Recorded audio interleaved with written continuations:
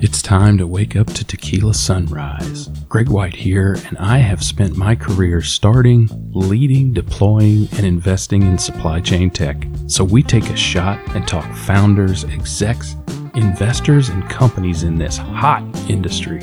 If you want a taste of how tech startup growth and investment is done, join me for another blinding tequila sunrise. Okay, so I don't want to cage the tiger here. So I want to ask you about, you've had some other experiences at major brands like Apple. Yeah. So if you juxtapose your experience at Apple with your experience at Amazon and what you learned, and you clearly have internalized deeply, anyone who could turn 14 principles into 300 plus actions, tactics, whatever you call it, right? You've clearly internalized that very deeply, which is your style, right? I mean, you are the most thorough person I know by an order of magnitude. So I appreciate that whenever you do something, and I think people need to understand that whenever you do something, you are all in. I mean, all the way in. So when you think about, I know this will be a deep answer, because when you think about the comparison of Apple to Amazon, what stands out at you in terms of culture or you know, whatever you want to call it, war stories, whatever, what just jumps out at you that is similar or distinctly different or just memorable? Yeah. So a couple things. And I want to just caution a little bit, remember that, it's not a static thing, right? So Amazon, when I was there, is different from Amazon now. Apple, when I was there, is different from Apple now, right? So, but there are some things that, I do think are durable, right? So, Amazon has this customer obsession idea, and they have an interpretation of it, right? Right. And that interpretation of it is very metrics driven, right? And Apple, in certain circles, also very metrics driven. I'm not saying they're not, right? But they index a lot higher on expressing that through the ease of use ideas that you see all the time. And like the customer experience, they will say customer experience as opposed to customer obsession, right? So, and the customer experience is everything you would see, hear, touch, right? Even smell. That's the user interface, right? Yeah. And that's a very inclusive notion of user experience or user interface. Like literally, anguishing over the design of a sound, or anguishing over, is that the right radius for that curve on the case of that product, or anguishing over, maybe getting fired over, you were supposed to eliminate the last screw that was visible on the outside of that laptop case and you didn't. There's still a screw. I still see a screw, right? So, and you could say that's over indexing. This is during the Steve Jobs timeframe, right? So, but even if you think it's over indexing, there's lessons there, right?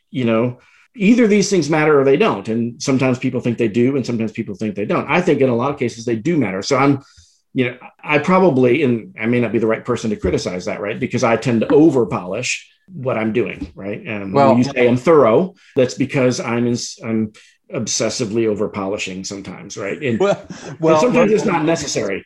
Let's compare the culture when Jobs was there to the absolute debacle of Apple Maps when it first came out. That was careless. It was stupid, right? Yeah. Frankly, I mean, that it was so far from the mark, and people lost their jobs over it, and should have, frankly. But I don't think you can. I don't think you can create a user or a customer experience that is too refined, that is too well thought out. What you can do is you can create one that is too refined for you to afford, or too refined for it to be practical. Right. Of course, everyone would love to be Apple, but if you sell to people picking up their first cell phone out of the dirt in a bodega in who knows where, does it have to be that refined? It could be, right? But it doesn't necessarily have to be. But I think when you compare it to the excellence that they showed even back in the day when you and I were kids, when they were still Apple Macs and that sort of thing, Apple IIes, things like that. I think when you think about that versus the maps issue, you can see a distinct juxtaposition there. And they didn't even, not only did they not meet their own standards, they did not meet their customers' standards. So yeah, better safe than sorry in their case. Yeah, it was definitely a stumble. And, there's back to a little bit to the move fast and break things a little bit, right? So the move fast and break things, that was a little move fast and break things. And that's not really the Apple ethos generally, right? So Apple's ethos is break things, actually, right. Remove your customer's favorite connector from the device they're about to buy. Right. That's an Apple thing to do, right? Mandate. Yeah. Get rid of those old floppies. We're just not doing it anymore. Get rid of the CD drive in the laptop. We're just not doing it. It's in our way. We're not doing it. Right. If you got to have one, buy an external peripheral, move on. Right. Mm-hmm. So they're not afraid to break things. Right. But that kind of breaking things is different from, launching something that really wasn't ready. And I think, I think the launch of Apple Maps, this is not my area at the time, so I don't want to say what was going on. Well, I'm saying it as a consumer as much as anything, right? I could easily have screwed it up myself. I think that decision was not driven solely by readiness. That was driven in part by the need to be ready. Yes. Which was driven by other factors. Yes. Right? And so you can see what happens if you allow yourself to get into a situation where you're driven by the need to be ready. We have to be ready. Aren't we ready yet? We have to be ready. That's very different from you drive yourself to violate your own principles. Right. So you cut the corner that you find out later maybe you should not have cut. Yeah. Right. Yeah. So I don't want to talk a lot about the details of that because that wasn't the area that I worked in. And so some of it would be supposition and people might think I actually knew, but there's more going on that met the eye, which you can probably actually find in the news stories anyway. So I'm sure. Yeah. So, but at other things at Apple, so, people they don't ask me this as much anymore, but they used to ask me all the time, oh, you worked at both Apple and Amazon. Like, what's that like? Right. And, there's many things to compare and contrast, but I would usually talk about how, they were actually both, for me, intense environments, right? They're both intense. Very. And Amazon is notoriously so, and to the point where, at least when I was there, it was a little bit like a full contact sport, right? And especially in my role where, I didn't have my little fiefdom and I just had to defend my fiefdom. No. I had to go get things done by all the people who owned all the fiefdoms. Right. It's a different job. Right. And so my experience is maybe different than some other people. Right. But if you thought there was full contact sport going on between people who own different stuff, well, I had sport with all of them. Yeah. Right. And so, my people and my team had to see me go into battle over and over again to navigate, like, how are we going to win? Right. We need something from over there to win, and off I go. Right. So that was sort of a lot of my role. There was other parts to it too, bringing, scaling up the team and all kinds of other stuff. But a big part of it was just navigating, right? Like, how do we find out what we need in the first place? And how do we make really sure we get it? And in the end, we actually, my partner on the Target side said to me, and I recently spoke to her again, actually, she's off doing other things now, but we had a video call and, she said to me at the time, it was the smoothest launch they'd ever had with Amazon. The launch when we, as Apple would say, we put up covers, we did the switch and pulled down covers. That's not what we called it back at Amazon, but that's the Apple term. Mm-hmm. And, we pulled down the site or put up covers the precise minute that the plan said we were going to. And we did all the things. And we had 2 rooms running. We had the room with just us chickens in it, where all the things could be spoken about openly and bluntly. Mayhem ensued. If mayhem happened, all the mayhem would happen there. And then we had the TAM, technical account management people, on a call at the same time, 2 doors down, with the Target partners. And, I, of course, had to run them back and forth between them a bit. But we did have some, shall we say, bowel liquefying moments towards the end where things were not actually coming together the way they should. But in the end, we managed to get them going. And all the Target people saw was, hey, like, we're checking it out, the staging. It's all looking great. It's looking great. It's looking great. And we're like, an hour ahead of schedule or whatever. It's looking great. It's looking great. And me, Yes. And when we meet the go, no go, when it's the time, the minute of when we said we're going to do the go, no go, we will make the go, no go call, and not before. And and after that, no go, no go, when it's the minute to put the covers down again, we'll put the covers down and not before. So they saw me be rigid, as you've come to know me, about, this is the plan and we're doing it, but behind the scenes, there was a chunk of time where, we were just ahead of schedule, no problem. Right. Mm-hmm. And there was a chunk of time where it's like, oh man, something big just went wrong. And, we were scrambling. And it's a good thing that I stuck to the plan, because it afforded us the ability to absorb the problem that happened that was unanticipated and solve it before anybody knew anything, and still qualify as the smoothest launch ever for Target at Amazon at the time. Very impressive. And then that's not just on me, right? I mean, that's the team. Yeah, of course. And the way so with practices, right? We did dry runs where we were all in a room and we're talking about, like, this is the launch plan, and it's a timeline. It's like launching a rocket, actually, right?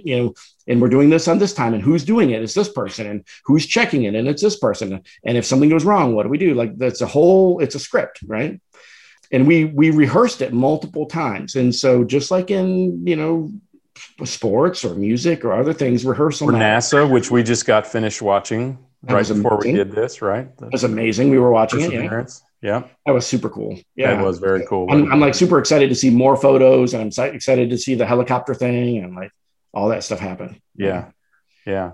But you're right. I mean, I think the best way, I heard somebody say the best way to be completely genuine, completely flexible, completely open, right, in your approach, is to be completely scripted and to know that script so intensely. There are so many examples of people who just know the playbook so well that a disruption to the game is not a difficulty for them, because they know it's a variant of this thing over here, right? Mm-hmm. So that's really powerful. All right, well, so I want to get to if a non-business topic to wrap this up. But before we do that, before we get to a non-business topic, I want to ask you two questions that I ask every guest. Here we go.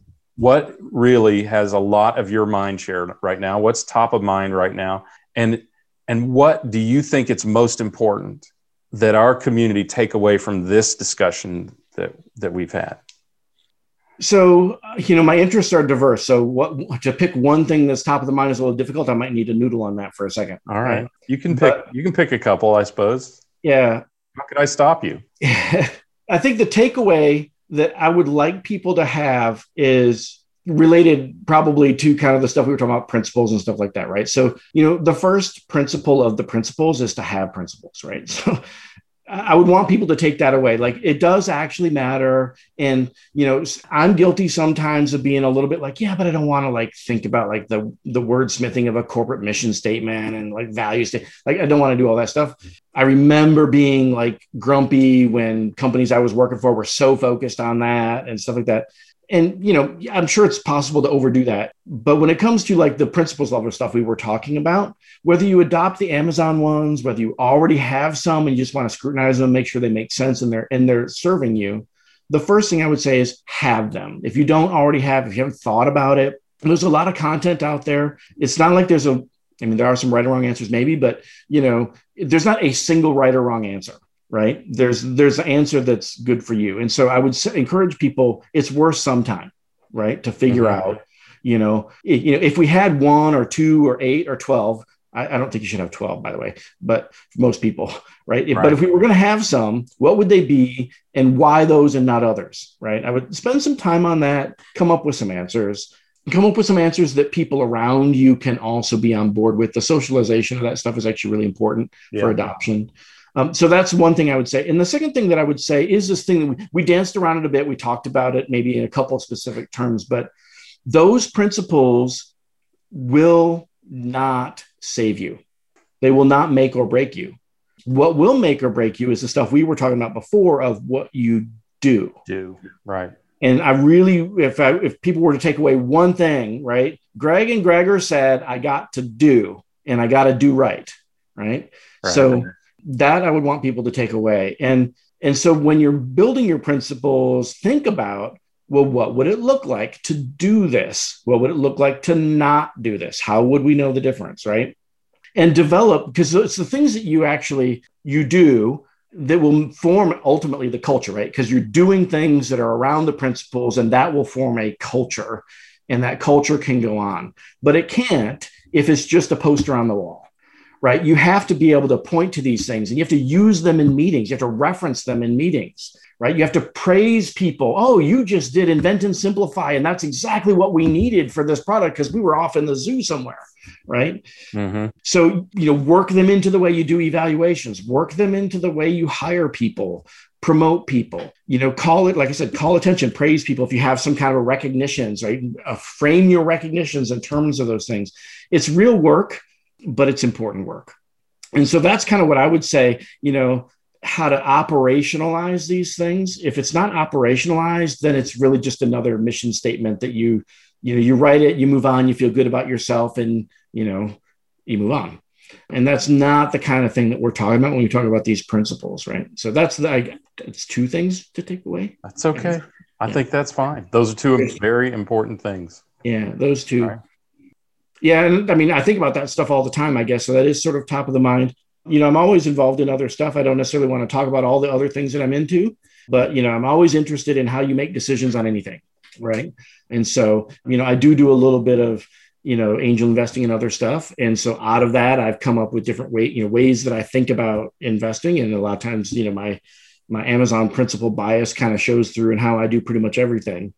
And so, if you do decide to adopt these or something like them, these ideas can be used for a lot of different things. Yeah. If you are making angel investments, you can use some of these in your due diligence, right? As you're thinking about, well, how are they doing on this and how are they doing on that? If you're investing in the stock market, you could use some of these ideas in how do you frame your screening process, right? Yeah. How do you evaluate a company as an investment in any case, right? So, you have to squint a little or sort of broaden your mind a little, but some of these principles and some of the practices can still be stack ranking, for example, can be used in any decision process. Yeah. Right. So, the nice thing about if you do spend some time with these principles, either, on your own or with one of my friends or with me, the ideas behind them are actually very useful across a broad range of topics. So I think maybe I would leave it at that. Stack ranking seems particularly valuable for our next topic. Okay. So you and I have known each other for a while, right? A long time. I think it's safe to say a long time now. Long enough. And we've worked together at least 3 times, right? Between Blue Ridge and Radial, Curo and Trefoil. Yep. And we continue to work together all the time, either formally or informally now. Yep. And I came to know that you were quite the connoisseur of tequila. And I can't imagine that we would ever have an episode of Tequila Sunrise with a tequila connoisseur and not talk about tequila. So let's do that. So first of all, I know that you have a very refined palate when it comes to tequila, and a lot more than most any of us do. And you really opened my eyes to tequila as a sippable drink. Right? Not just a party foul. So first of all, how did you get into tequila? Yeah. Tell us a little bit about that. So actually, I was not into tequila until I was working at Apple, and some of my Apple friends, some of which, by the way, I knew from back in college, I worked for Next Computer, Steve Jobs' company, Next Computer. Oh yeah, of course. I was their campus consultant for the University of Michigan. Right. And so I came out to California and met some other people who were campus consultants and things like that at the time. And one of them also worked at Apple when I worked there, and he worked there for a long time and still does. Wow. But so some of those people were like, oh, we're going up to Tommy's. And what's Tommy's? Tommy's is the premier tequila bar in the universe. I'm like, what is Tommy's Carnes and Tequila now? No, this is Tommy's Mexican restaurant up on 24th and Geary, I think, outside of San Francisco. Okay. I mean, San Francisco, but outside the downtown area, right? And it's this old, family Mexican restaurant that the father, created years and years and years and years ago. Mm-hmm. And his son later upped their game in terms of the bar to like be the tequila bar, right? So he's got every tequila known to man. Very and, cool. Yeah. So Julio Bermejo is the proprietor of Tommy's. I don't know if he's proprietor of the entire restaurant or just the bar, or like, I don't know how the family does that, but maybe the whole thing. I don't know. But the tequila bar for sure. And, it's this tight little space. It's like Mecca for tequila. Like you have to go. Now, COVID prevents us going. Like Margarita Day is coming up on Monday. I emailed Julio like, hey, if you're doing anything, I want to be there. I know you might not be, but like, I'll be there. And they're not doing anything really. So, oh, that's a bummer. Because you're in Palo Alto. You're in San Jose now, right? Yeah, I'm in San Jose these days. Yeah. Yeah. So you could actually make it over to San Francisco. I know we're not to call it Frisco. Well, before COVID, I was go from time to time. And yeah. So anyway, the people would go up there, like, and I didn't know what any of that stuff was. So, I mean, I knew about tequila, that it existed, right? But I didn't know anything about how it's made or like why you might care and all that kind of stuff. And yeah. So if you go there, you can actually join the Blue Agave Club. And there's a little card where there's all these names of these tequilas on there that you're going to get punches on, right? And if you get through a certain number of them where you've had them either, neat or in a margarita or something, then you get your masters in tequila. And there's levels above that. And that was really cool, right? And so I learned a bit about how tequila is made and some other things, and started to just have fun with it, right? So, but still, I have a sweet tooth, so it's still mostly about the margaritas. And I think it was probably, it was a few years later, I was up in Tahoe with the guys that I worked with, and it wasn't even about tequila. It might have been whiskey or something. It was some other spirit, right? But one of them was like, hey, because I'm not really into that, right? And so one of them was like, look, if you drink it like this, you don't take a shot, you don't just slam it, you drink it like this. And he taught me what I've taught you about how you drink a highly volatile spirit. And it's share that how you drink that. So if you have your glass there's nothing in my glass, right? The idea, nothing in the there's actually another step you don't know. So first you want to smell it like you would with her wine or whatever, right? And the trick is to smell it both nostrils, because they differ in which one's active, and with your mouth open, because you get the air to circulate better. And so it'll circulate the different volatile compounds better, right? So I wouldn't have thought to do it, and I didn't used to smell it that way. I'd smell things, but with the mouth open helps, because that gets more deeply in, right? When it comes to the actual drinking itself, the trick is to teach yourself to take a small amount only, typically, and make sure you can do it where you're not bringing in any air at all, none, which is a little difficult, because most of us, what we do is we take a sip. As the glass comes away, we bring in some air already. You've already spoiled it, right? So the trick is to learn. It takes practice, but not too much. And you can have a friend watch you and tell you, I saw you doing it. Right? So that's what I do when I do classes on this, right? So I have people watch each other. But anyway, no air. And then you want to do it where you're not in, you don't have an emergency to breathe yet, right? You want to swish all that around everywhere you can get it inside. And you want to be able to swallow it with still enough time that a few seconds can pass even after you swallow it before you feel like you need to breathe in.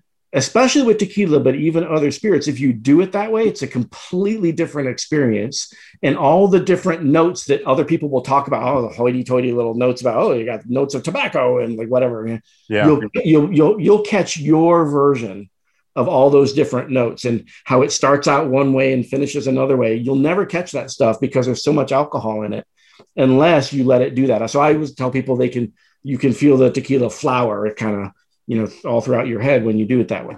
You also use the term explosion. So if you did it wrong, because you get that sort of explosion where you get that really harsh. Yeah, everything lights up and it's like, just alcohol, right? Yeah. Yeah. So that's how I teach people to do it. Technically there's no right or wrong way to do it, because if you're enjoying it, whatever, right? And so I'm very value neutral about a lot of that stuff. When I do tasting events, there's no right or wrong answer to the way tequila tastes. I had one person say about a high-end tequila, I don't think they even meant it pejoratively, right? But they said dirt. That's what I got, right? Yep. And well, that was probably their version of earthy. Right? Yeah, right. Which is a euphemism for it tastes like dirt, right? Or peaty, right? If you're talking about a whiskey, that's an earthy, dirt-ish smoke plus dirt kind of flavor, right? Right. So anyway, And this one was one that I would have described as peaty, having tried very peaty Scotch. Yeah. So you got into these tequilas. So tell folks about this Tequila event that you have done, because I think it's just fascinating. It's really cool. I did a tequila. We may have done a little bit of tequila tasting at your house. Just a little. Once. And you do make a fantastic margarita, by the way. And thank you for there's two magical ways to do that. But thank you for them. Yeah. But tell folks about Tequila. I think it's fascinating. And I think when we're all released again, I think a lot of people will be dying to enjoy a Tequila event. Yeah, and I can hold one anywhere somebody can provide the housing of the tequila, because it's hard to travel with it, right? Yeah. So if I can fly to a place and we've arranged for the tequila to be there and it stays there when I leave, yeah, I can do it as part of something else, like, as the mixer at the end of some other event, or, whatever, just for grins. Right. But if you bring it, it's bootlegging. Yeah, it's bootlegging, right. And it's a lot of cost, right? Yeah, so no doubt. To buy hundreds of dollars of tequila and then leave it behind, because if you get away with taking it one way, you won't get away with taking it the other way once it's been opened, right? No doubt. So there's some logistical problems to actually doing it, but if you solve the how does it get paid for it and where does it live kind of problems, then it's pretty easy to do, and it's a lot of fun. So Tequila came about actually when some people find out that I know a thing or two about tequila, and someone got the idea that they would invite me to an event they were holding and I would bring some tequila. And, sometimes it takes me a while to process all the implications of something, right? And it was maybe just even a few days before the event. And it was on my mind. It was on my calendar. It's like, whatever, and my wife's one of my wife's friends or something like, and, I was playing it through in my mind. I was rehearsing in my mind, like, as I would expect. Yeah. Like, okay, so like, what's this going to be like? And the more, like, that day, I just remember I was in front of my computer and I was like, hey, that's only a few days away. Well, what's that going to be? And I realized, oh, I'm the entertainment. Like, there's an event and people are coming. And you're the talent. I don't normally think of myself as the entertainment, right? Right. But I started to just get this sinking feeling like, oh, I literally had that thought. I'm the entertainment. And then I went and talked to my wife. I said, honey, I was thinking about that thing we're doing, and I think that maybe I'm the entertainment. And she looked at me like, of course, dummy, right? But but that has different implications from, hey, I'm going to show up. I'm bringing tequila. Like, go, right? And so I was like, well, what am I going to do? And I was like, well, I could select some tequilas from my library, and that's for sure going to happen. Well, how many tequilas? And then I was like, well, what if it's 10? Then it can be Tequila, right? So I bought the domain, right? And I made up because you couldn't just buy the tequila. You had to buy the domain. I bought the domain. I haven't done anything with the domain. We've already talked about how thorough you are, haven't we? Because I was like, yeah. And, I made up sheets, and it's Tequila with a little TM on it. And I had a lot of fun with it. Right. So I made a sheet where it's like all the different ones we're going to do, and room for their own tasting notes. And I just printed them out, and I print out a bunch. And I just did an event where, like, literally I brought in these tequilas in like this big black crate with my wife helped me carry it out of the trunk in there. We set them all up on the table. People loved it. I actually was using at the time, not Mighty Bell, Mighty Networks. Because I wanted there to be some social element, and so I created a Mighty Network on the Mighty Networks platform. And I made people download the app and like sign in, and then I made them like take a picture of them with their favorite tequila at the end and post or whatever. But one of the things about me is like I'm not very good at managing like the community side of something. Like if I can manage to do some of the things to do, but it's not really my space. It doesn't come natural. There's always a million other things to do. And actually, it's not where my magic is. Yeah. My magic is really in inventing things, right? It's structuring things, thinking about things different on different lines than other people think. Like that's kind of where my magic is. And so, I don't do a lot with social media, even if probably I should, just because it takes away from what I'm actually good at, right? So anyway, that's kind of how the first one happened. The event was called Cinco de Drinko. That was the event they were holding. And it was on Cinco de Mayo. And like I said, I was the entertainment, and that's how I invented Tequila. And then I did it again. We didn't do it last year, of course, because we couldn't do much on Cinco de Mayo other than drink at home plenty. So, but I've done it other times, and I've done a not structured version of the same event, like tasting things that when people come over and stuff like that. I do almost the same thing, just less structured.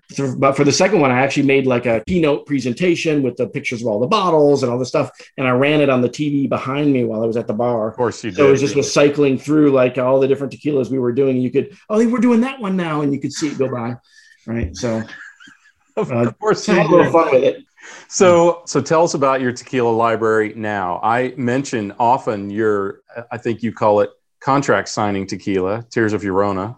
Oh, you mention it often, really? Okay, yeah. Tears of Llorona, and I'm trying to remember how I learned about Tears of Llorona. I was reading something somewhere about tequila, and somebody had made this statement: Tears of Llorona is like this really rare, hard to get, whatever, something hard to get. Challenge accepted, right? So I found a bottle of it and ordered it online. I never ordered tequila online; it's not a thing for me. But it's like, well, I mean, I could push this button and it could show up, right? So. Right. Okay, so I did that, and my usual price point isn't in the $200 to $300 range, and that Tears of Llorona is kind of in that range, right? Right. So I don't normally buy those tequilas. You can get really great tequila without doing that, even though I really like some of those. And so I decided, okay, it has to be special. It has to, like, I'm not allowed to drink it until I sign a contract. And you were a participant in one of those, right? At least one. So yeah, it's a very special tequila. I probably can't tell you the whole story. Any of these things that you want to have links to put in the video later, we can put some links together. I'm happy to help out to provide links to whatever we talked about. But anyway, Tears of Llorona is a very special tequila. It's very rich. It's an extra añejo, very craft made kind of tequila. And it's named after a sort of a mythical story from Mexico. Right. But so that's kind of what Tears of Llorona is about and why it's contract signing tequila. There's only a little bit left now. A lot of contracts. So, anybody who would like to sign a contract, I get to drink another shot of that. So other stuff that's in my library, I made a list of a few of them here. We had a pretty attractive bottle in the pre-show, so let's see that. Oh, you want to see that one? Okay. Yeah. So this is Clase Azul Reposado. Yep. Beautiful ceramic bottle. And actually, here it is. Maybe they've been doing this all along and I haven't been paying attention. But inside the box that has that bottle, they got this thing that basically is telling you when you're all done, make it into a flower pot. Okay, got it. I'll show this to my wife after the show. Yeah. And after I finish the bottle. So this is interestingly, and again, it depends on what part of the country you're on, what the price point for these things is, right? But here in California, $130 to $150, if I remember right, somewhere in that zone. Okay. And I haven't had a bottle of this in a while. I finished my bottle of it, and it was actually hard to come by for a while. And I've been eyeballing one at my local grocery store, which normally you wouldn't think of normal grocery store having. Right. But they had one in their liquor case, high-end liquor case for a while. And I was like, if I ever really have to have one, I'm going to go get it there. But I was at like just Total Wine & More the other day, and it's like they had one, which they hadn't for a long time. And I'm like, all right, I'm done. I'm having it. Right. So, and I figured I needed to prepare for today. So Clase Azul Reposado it's a very sort of craft tequila made with they got special yeast that they use for the fermentation and a lot of standards. Their website is kind of fun to look at for that stuff, but they're very particular about how they make it. And what happens as a result is magic. I described this to you in the pre-show as kind of the elixir of the gods, because, a lot of times you think, okay, when you get to the extra añejo, that's when things just really just turn amazing. So for our community, tell them kind of the progression of tequila, right? Repo. Yeah, there's four main ones, right? So the first is Blanco, which is just Spanish for white. It's clear, and it's very little aging or no aging. Right. And typically not, if it's aged at all, it's typically not in any kind of wood barrel kind of situation, right? And the thing about the Blanco is it comes right off of the distillation process. And again, it sits in a barrel briefly typically, but the flavor profile usually tends to have a lot of the flavor of the plant still in it. Right. And because it's also not aged, it tends to be a little harsher. Not always, actually, but again, this is just typically, if you were to drink that and drink a Reposado, typically the Reposado is less harsh than the Blanco. Reposado is the next grade where it's been in the barrel for a few months. And typically they're wood barrels and they're usually burnished with flame, former whiskey barrels or bourbon barrels or something like that. And so they pick up, right, that the flavors from the barrel, right, from having been rested. And the color sometimes as well, right? Yeah, the color is a very important part of that, right? So it tends to like this amberish color. Yep. Sometimes it's a very light amber, sometimes a very dark amber. Just depends on a lot of the way that they make it. But the reposado is just Spanish for basically rested, right? So it's rested in a barrel for a few months. And typically, you can't be a reposado if it's been in the barrels for more than a year. So just under a year can still be reposado typically, but it might be as little as 3 months. So anywhere from 3 months to almost a year. And then añejo, which is Spanish for aged, right, is the next grade, and that could be anywhere from a year to 3 years sometimes for how long it's aged. And then extra añejo is basically anything after that. Yeah. And sometimes you got people will use a different type of barrel, right? So Don Julio is a brand that I like. They're a mass market brand, but they're kind of a good representation of pretty much anything they do. And a lot of times I just like to have Don Julio Reposado in a margarita and I'm happy already. But they sometimes will do a special edition where it's the Reposado, but the barrel, there's something special about it, right? So the one that I have now is been rested in a Lagavulin barrel. Wow. So that would seem to be pretty peaty. It's very peaty, which is not my normal thing. I don't normally like that, right? But I wanted to have it so that I could share it with people, right? Yeah. So those are the 4 things. And so again, typically you would expect as you get kind of up in those grades, it's not 100%, but generally speaking, they would get kind of smoother-ish, right? And, pick up more of those flavors. And this Reposado is superior to many other things, at least for my palate, right? Yeah. To pretty much anything else that I've had. Wow. Now, again, not everybody has really anything else that you've had. Well, I mean, I like other things for other reasons, right? And we could talk about some of them. But so this one, it's so smooth, it's almost even syrupy, which again is either good or bad depending on your taste. Right, whatever you like. Right, but to me, it's almost even like crossing that line, or almost crossing that line to like that's why I called it the nectar of the gods earlier when we were in the pre-show, right? And the other thing is super, super, super, super smooth and very heavy for me on kind of what I call the caramel note. Some people call it butterscotch, right? But very heavy on, for me, the caramel note, very smooth, nectar of the gods smooth. Right. I mean, just so everyone understands, getting that kind of review from Gregor is high and rare praise. So what is the most important thing you think that people should know about tequila? There may be a couple. So the first is there wouldn't be one because then it wouldn't be you. So, usually there's 3. We covered the third one already, right? So what are the grades of tequila? Right? Yeah. Right. So we covered that, right? But there's 2 other things, and then maybe a bonus. So maybe there's 4. I can come up with a new number 3. So the first is it's not for shots. All right. Now people do like Patron shots, and Patron is a legit tequila.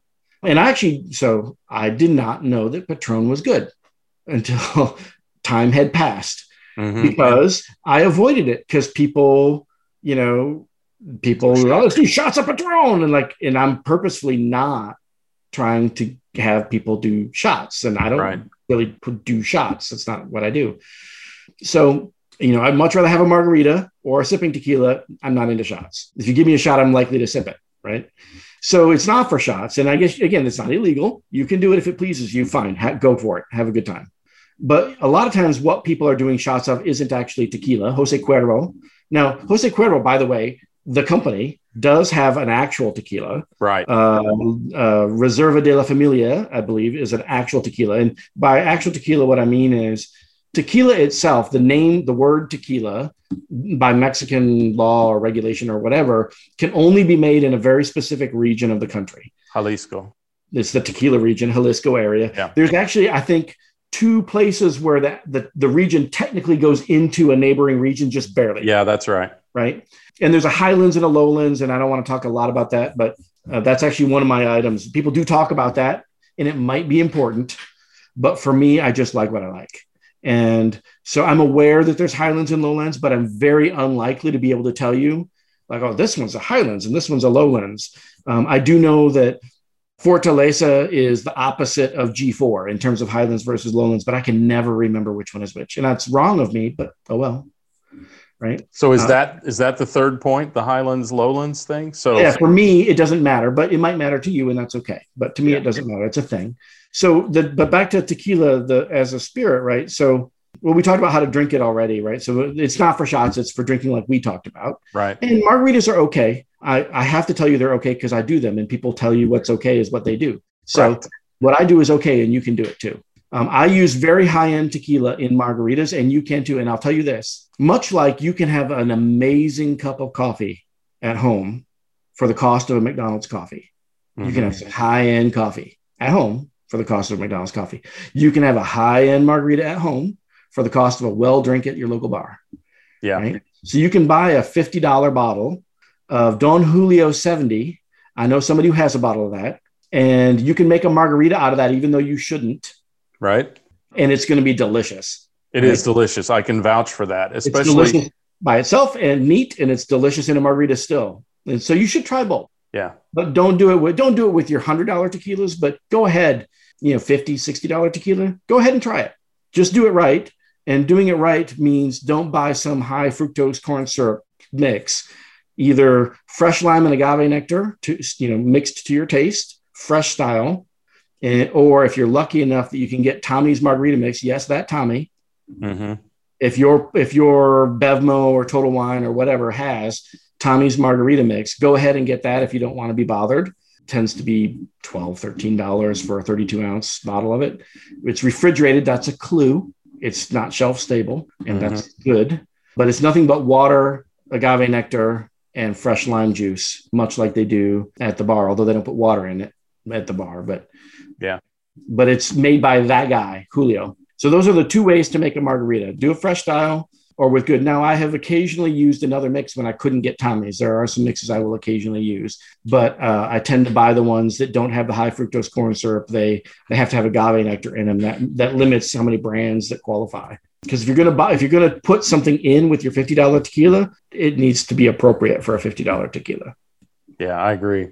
And wow, only you could drop that much knowledge on tequila, and I really appreciate it. And I'm sure that our fans will too. So coming to you is going to be some Tequila Sunrise swag, which we are about to produce. Very cool. Yeah, I'm excited. Yeah, I would be proud to have you wear it, even if it's just to mow your yard, if you even mow your yard. Wait, you live in a townhouse. I'm not mowing a yard. It's not going to happen. Those years are long past. So, okay. So other than contacting you to mow their yard, somebody might want a fractional CTO. I don't know if you're open to full-time gigs. They might want some executive coaching or to learn more about your systems. They might want some advice on tequila. I have a feeling you better be prepared for that.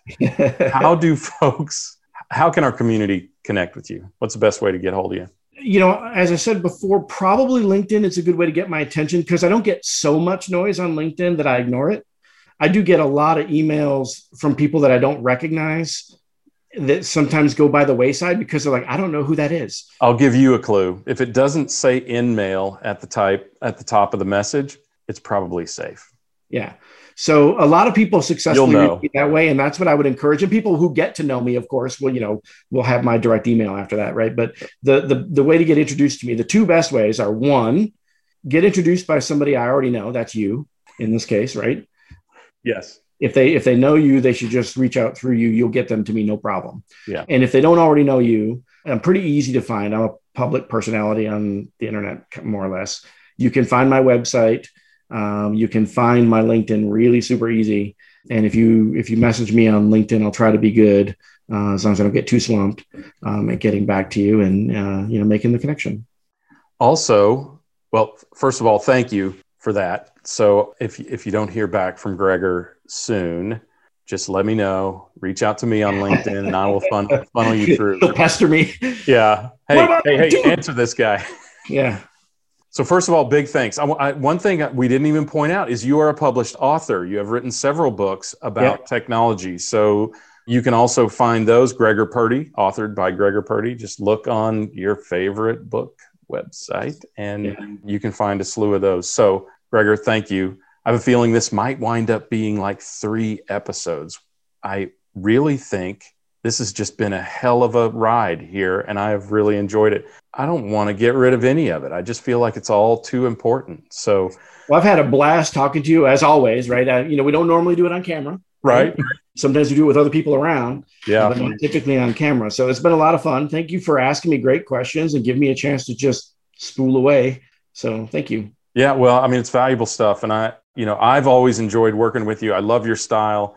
It's just about, as anyone who knows me, they can see that it's just about the opposite. And we make it work so well. And I think if there's anything I want people to take away from this, it is find someone who you can work with, who you really can blend with, but is so much your opposite, who has complementary or even contradictory superpowers, and use that to better yourself, to better your company, your initiative, whatever it is. I just think it's such a huge opportunity. So, Gregor, thank you for joining. I really, really appreciate it. And look, man, I know I'll talk to you soon. We'll see how many people reach out to you. Don't yell at me if 10,000 people come see you. I promise not to yell. And thanks again. And thanks to everybody for watching. It's fun to have you watch. Thanks, man. Take care. See ya. Tequila Sunrise is part of the Supply Chain Now Network, the voice of supply chain, featuring the people, technologies, best practices, and key issues in the industry. And hey, listen up. To build your supply chain knowledge, listen to, get this, Supply Chain is Boring, where Chris Barnes connects you to the who's who that got supply chain where we are, point us to where we're going, and take us to the next level.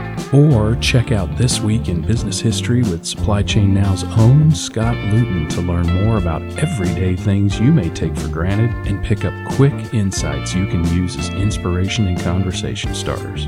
Our Logistics with Purpose series puts a spotlight on inspiring and successful organizations that give first, give forward as their business model. If you're interested in transportation, freight, and logistics, have a listen to the Logistics and Beyond series with the Adapt and Thrive Mindset Sherpa, Jamin Alvidrez, and also check out Tech Talk, hosted by industry vet and Atlanta's own Corinne Bursa, Supply Chain Pro to Know of 2020. Where Corinne discusses the people, processes, and technology of digital supply chain. For sponsorship information on Tequila Sunrise or any Supply Chain Now show, DM me on Twitter or Instagram at Gregory S. White, or email me at greg@supplychainnow.com. Thanks again for spending your time with me, and remember, acknowledge reality, but never be bound by it.